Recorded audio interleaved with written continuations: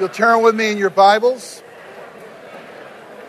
We're going to be in both Isaiah 9, in the book of Hebrews.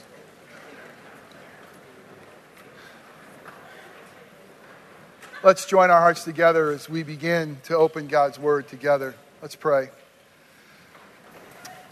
Oh, Father God, I thank you for what has been described as the most wonderful time of the year. The time that we celebrate a love that will not betray us or dismay us or enslave us, but a love that would come to set us free. And Father, we long for the day to come when your Son who has come will come again, and we will truly live in your presence as people who will have no reason to sigh no more. In the reality in the world we live in, even in the midst of the most wonderful time of the year, I still sigh. And I know my brothers and sisters do as well. God, we thank you for the life you've blessed us with. Because we're yours and because of what your Son has done, we long to see you. And we long to be with you. Because even on our best days, they're still sighing.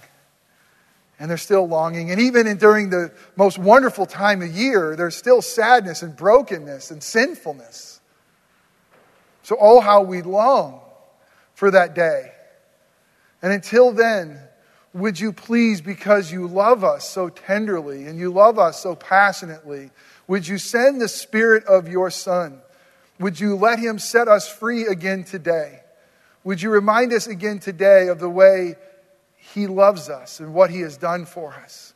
And God, I pray that there would not be one person sitting here today that can leave here that couldn't say, I've been with Jesus. And God, would you do that in a way to speak through a broken sinner like me? All for your glory, all for our health, all for you, we pray this in Christ's name. Amen.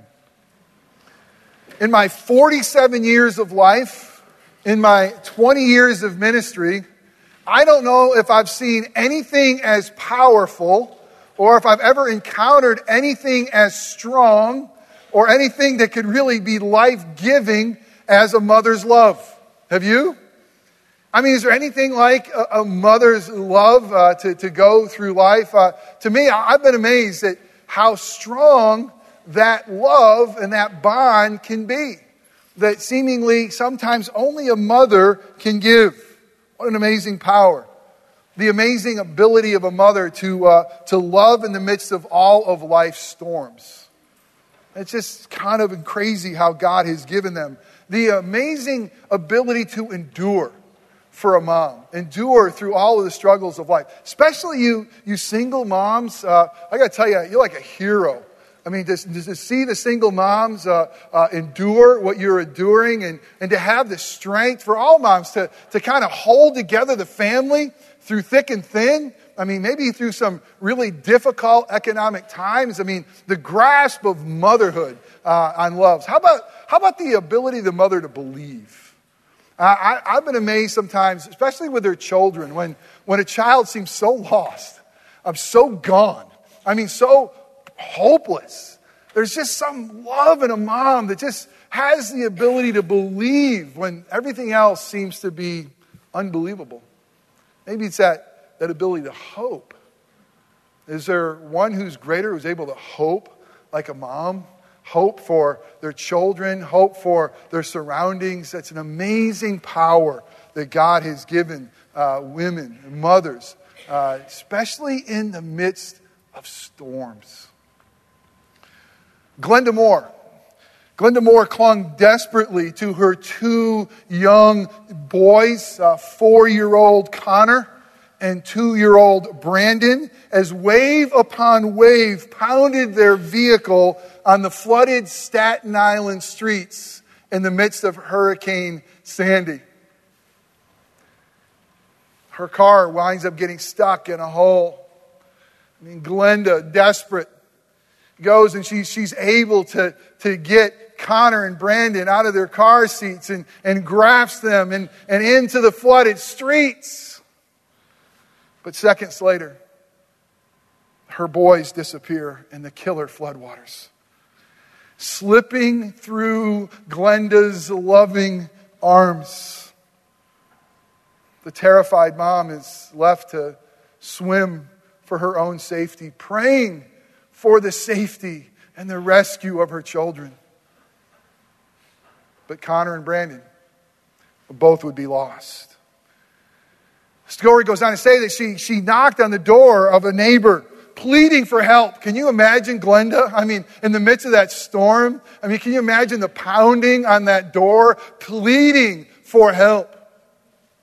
She says that her neighbor answered saying these words, "I don't know you. I'm not going to help you." The mighty power of a mother desperately wanting to preserve and save the life of her children. But she couldn't do it. Her might wasn't strong enough. Sandy's might was a little bit more. The storm that raged around her was greater. The neighbors that were around her weren't empathetic enough. The neighbors that were around her didn't care enough to really offer help for Glenda. Christmas is a celebration of Jesus. This helpless baby in the manger. This infant, frail and weak, that Isaiah will say some 700 years before he appears in Bethlehem as a baby. Isaiah is going to describe who he is, and he's going to say of this little baby, "Here lies mighty God." Did you hear that? Here lies mighty God. And really, the question that we all should ask anytime we come to this moment and we see the baby in the manger, we should ask ourselves two questions about mighty God wrapped in swaddling clothes. The first question is this: is he mighty enough to save his children, from the storms of life that rage around all of us? Did you hear that? The first question is this mighty God really mighty enough to save us out of the storms of life that rage all around us? Well, the Christmas story is that he became one of us to rescue us. That's the whole point. That's John 3:16, right? That says the whole thing of the whole plan of God was that he would so love us, so love the world, that he would send his only son, mighty God, to rescue us. Is he mighty enough to save? The second question, if he is mighty God, the question is he sensitive enough to help us? How is it with you? But most people with might, most people with power, most people who have that kind of authority despise the weak. How about Jesus? Is he going to be one who's so mighty who will say, "Hey, I don't know you. I'm not going to help you"? The amazing good news of the Christmas story, the amazing good news of the gospel story is that he became one of us to empathize with us, to sympathize with us, to relate to us. So let's read of this mighty God. And what we're going to do is we're going to go back to Isaiah 9, like we did last week. Last week we looked at the wonderful counselor. This week, mighty God. And then we're going to go to the book of Hebrews and to see what does that really mean, that he is mighty God. So we'll read Isaiah 9, verse 6, and Hebrews 2, 11 through 18, and 4, 14 through 16. But here's the great part about God's word. We're going to read something that was written 700 years before Jesus. And we're going to read something that was written after Jesus was resurrected and died. But they're all the same story. And ultimately, they're all the same author. Although human pens wrote this, Isaiah and the writer of Hebrews, whoever he is. But we know that this is God's word. It's inspired. Listen, God loved us so much, he wanted us to get this story. And what an amazing one story we have. So let's read together. I'll read aloud. You can read silently. And the word should be on the screen if you don't have your Bibles, or some, I think, in the bulletin. God's word says this: For a child is born to us. A son is given to us. The government will rest on his shoulders, and he will be called Wonderful Counselor, Mighty God, Everlasting Father, Prince of Peace. His government and its peace will never end. He will rule with fairness and justice from the throne of his ancestor David for all eternity. The passionate commitment of the Lord of heaven's armies will make this happen. I think I threw an extra verse in there, no charge. Hebrews 2:11 through 18. Let's take a little deeper look into what this means. So now Jesus, as the ones he makes holy, it's only Jesus who makes us holy, we have the same Father. Isn't that good news? The Father in heaven. That is why Jesus is not ashamed to call us, his brothers and sisters. For he said to God, and now he will quote Psalm 22:22. He says, I will proclaim your name God's name to my brothers and sisters. I will praise you among your assembled people. What an amazing God.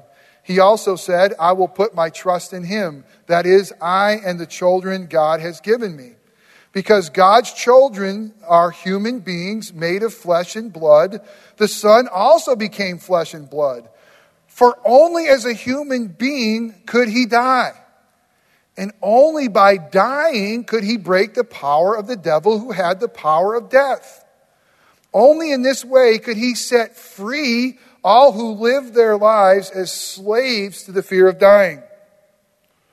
Verse 16. We also know that the Son did not come to help angels. He came to help the descendants of Abraham, his children. Therefore, it was necessary for him to be made in every single respect or aspect like us, his brothers and sisters, so that he could be our merciful and faithful high priest before God. Then he could offer a sacrifice that would take away the sins of the people. Since he himself has gone through suffering and testing, he is able to help us when we are being tested. And then in chapter 4, verses 14 through 16.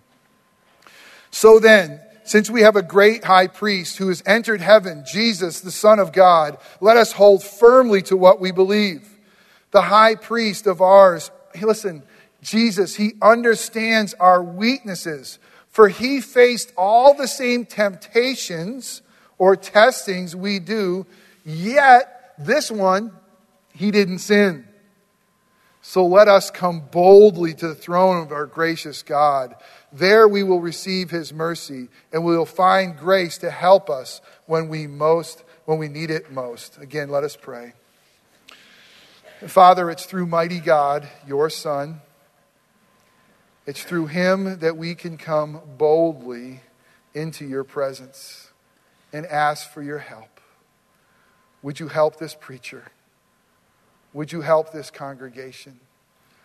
Would you come be with us? We boldly come into your presence and ask that you come be with us so that we could have the answers to the questions we need desperately answered.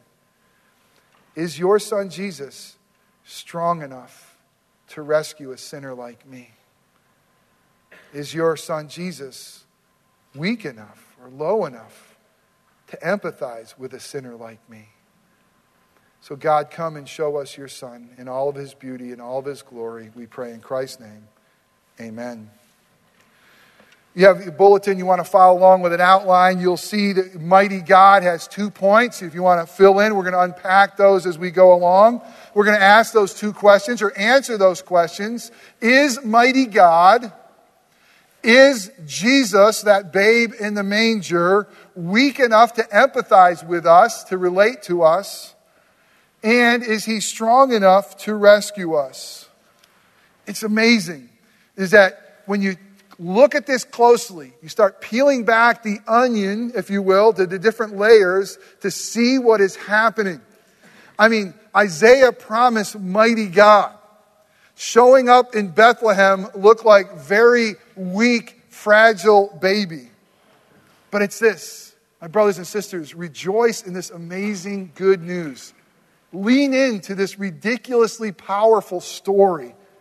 It's mighty God in weakness. Listen, it's God in weakness and humanity. It's God in flesh that gives him both the power to save us and the ability to relate to us. Did you hear what I just said? It is God in flesh that gives him both the power to save us and the ability to relate to us. Well, how do we know that? Well, first of all, we know he's tender God. I mean, this is God, and yet he became poor. He became poor like us. I mean, this is eternal, everlasting Father, yet he became wretched and weak like us. He became a child, flesh and blood like us. He became our brother. One exactly like us. How tender. Yet he's also mighty God. Where, you may want to say, where is his divinity? I mean, how do we see his divinity? His divinity is wrapped in love. His divinity is veiled in flesh. And the power of God, listen, the power of God is revealed in the fact that God became one of us. Wow. Why did he do that? God became one of us because that is how he would have the power to leverage us up to him. Let me say it again a little bit clearer. Where's the darkest place you've ever been? Where's the most sinful place you've ever been? Where's the place you've been most alone? Where's the place you've been most isolated? And I hope that you're not in that place right now, but I know that many of you probably are. Well, I want you to know, it's that low place in your life. It's that darkness in your life. It's that sinfulness in your life that mighty God had to get his arms around. He had to get lower than that. He had to get to where you and I find ourselves in the depths of our depravity and sinfulness, our brokenness, our emptiness. He had to get that low to lift us up. See, the power and the might of God is so amazing, is that he would go that low to lift us that high, to leverage us to heaven. It's the power of God in flesh, the power that is veiled in flesh, the Godhead see. Man, where's the divinity? It's in the love the Father would have to send him to us. Where's the divinity? It's in the love of Jesus, who's willing to say, yeah, I'm eternal, I'm God, but I'll take on flesh. I'll become just like them. You see, it's his pitiful condition in the manger. It's pitiful. It's weak. It's his pitiful condition in the manger. That's where his power is. It's in the power of love in his flesh. The power, listen, in that manger is that power that's going to bridge a chasm. That's going to bridge the chasm between holy God and sinful man. That power is right there, wrapped in swaddling clothes in a baby named Jesus. Who would have ever saw that power coming? It's the power to save. So my brothers and sisters, as we unpack this power, my hope and prayer will be what Bonhoeffer said many years ago. May we kneel low before this pitiful manger, before the child of poor people, and speaking faith with stammering tongue say, Almighty God. Wow. Okay, let's go to Hebrews. Hebrews 2.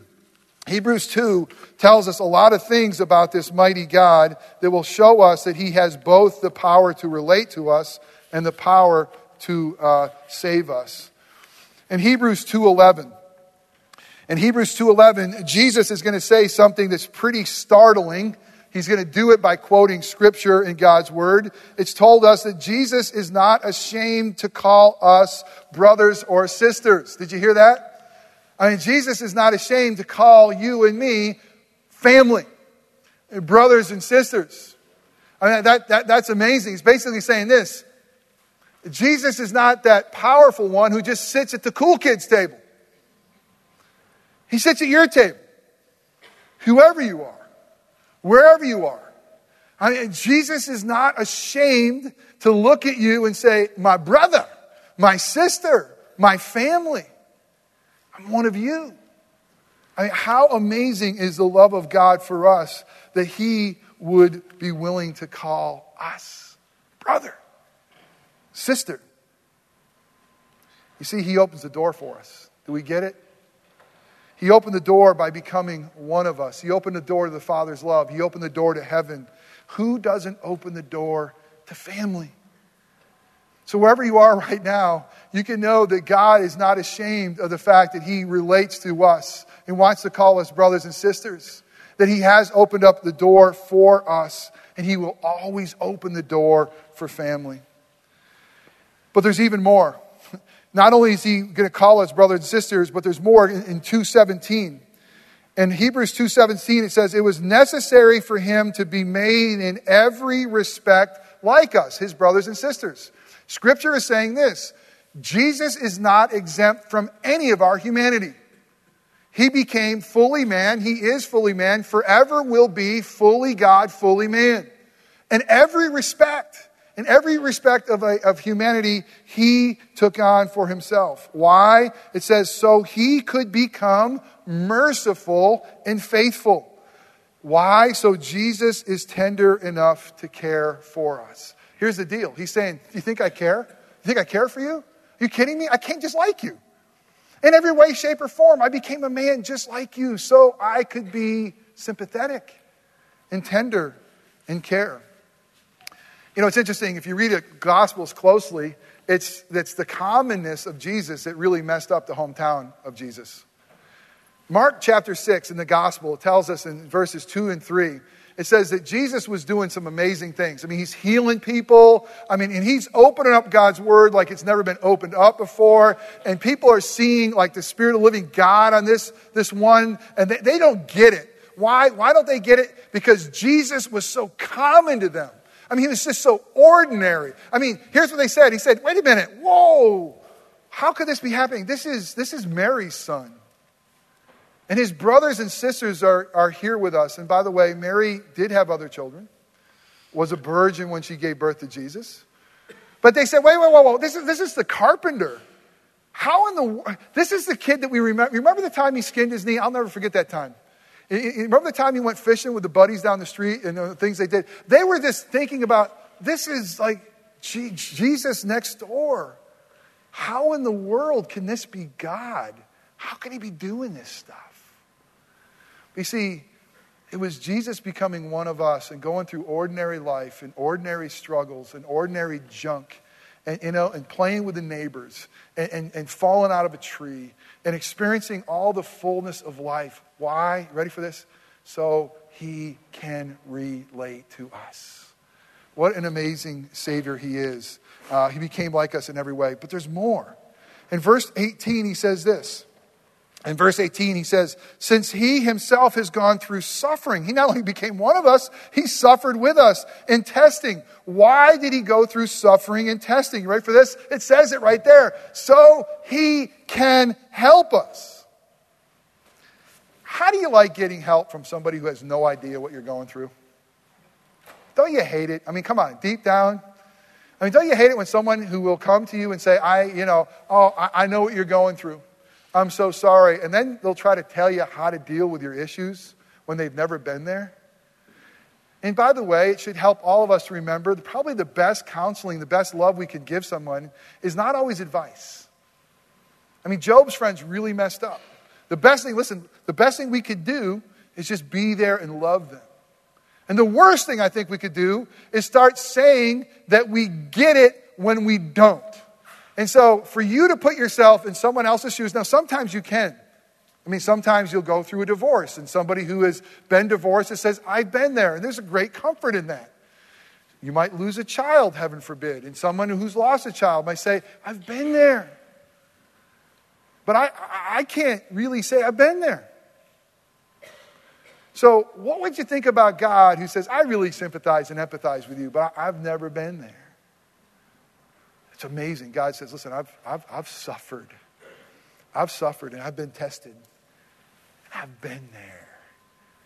And I could tell you, I can relate to you. You see, Jesus is not only tender enough to care for us, Jesus is empathetic enough to understand and help us. Not just to say, hey, I care, but I'm here, and I get it, and I want to help. But there's even more. Hebrews 4:14 and 15 says this about Jesus. He was tempted by Satan, tempted in the flesh, tempted in every way. Why? So that he can relate to us. You know, people think that religious people or pastors are exempt from temptation. Please don't think that. I mean, look what's happened around us in the last week or two.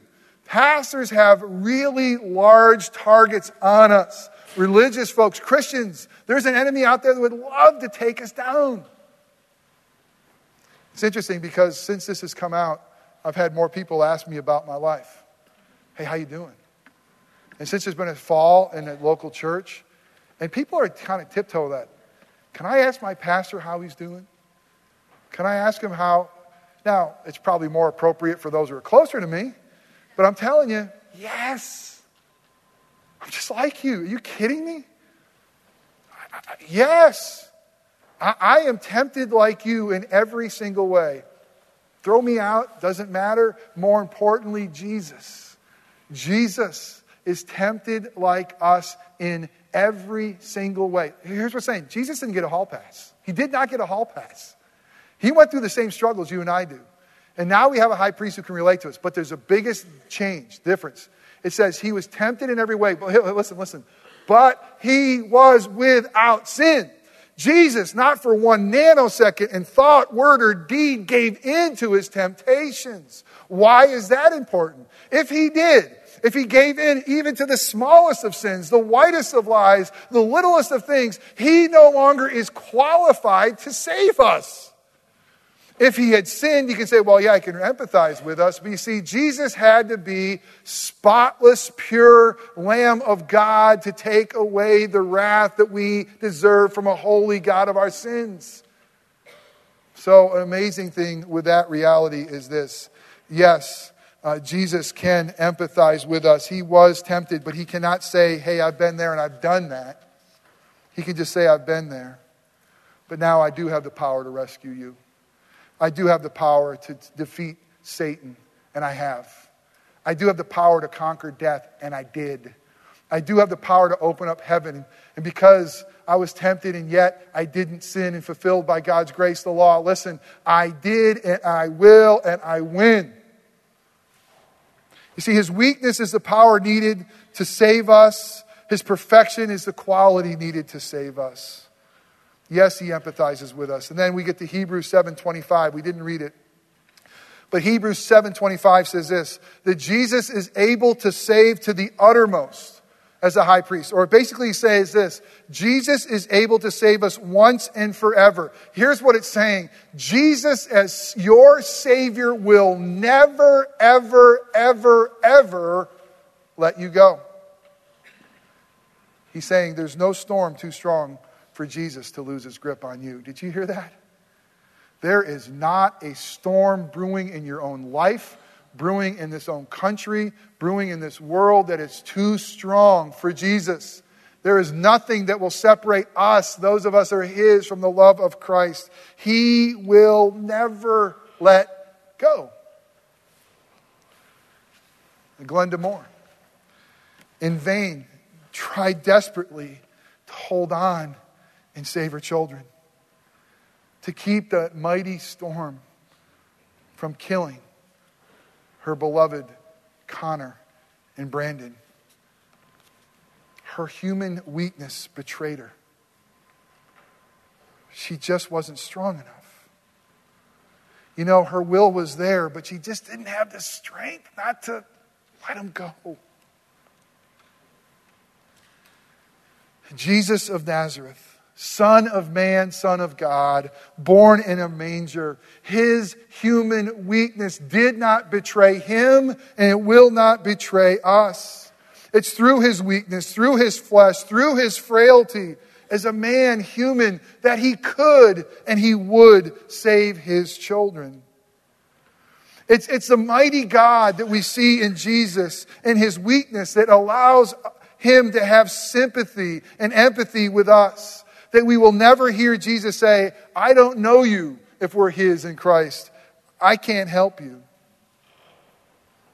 The reality of what we just read in the Gospels and in Hebrews is this, is that Jesus says, I have become one of you to know you. And I will help you. And I will rescue you. As I prepared for this, I read through Psalm 91:4. It just made me think of this love that God has for us in Christ Jesus. It says this, He will cover you with His feathers. He will shelter you with His wings. And all I could picture is that really comfy down blanket that is just wrapped around you. All I could picture is mother's love right there. It says, He will cover you with His feathers. He will shelter you with His wings. His faithful promises are your armor and protection. The strength of a father, tenderness of a mother. But for us to really get this message, we have to understand it was Jesus who got swept away by the storms of life. I mean, it was Jesus. By the way, the guy who didn't respond has gotten a lot of negative light. There's some confusion of what was said and what wasn't said. But let me ask you this question. Who in their right mind wants to answer the door when the storms of life are raging? Seriously, I mean, think about, you're scared to death. That guy was scared to death, was he not? And he would say, I thought there was a burglar out there. I didn't know it was. I didn't know. I didn't hear it.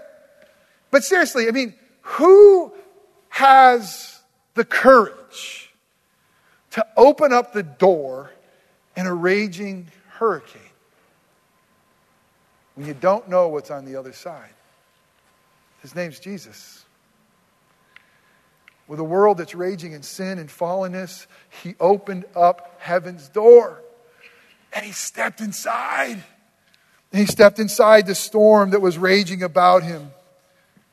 You see, He was willing, loved us enough to come and rescue us. Listen to this. By slipping out of His Father's arms on the cross. By slipping out of the grasp of His heavenly Father. And bearing the brunt of our sin and the death we deserve. He was willing to be lost in the storm of God's wrath. So that we never, ever will have to. So that we will always be secure. And now Jesus, He stands at the door of our hearts and knocks. Do you know Him? Do you know Him as mighty God? A God who's able to relate and a God who truly is powerful enough to save. Have you opened up the door of your heart to Him?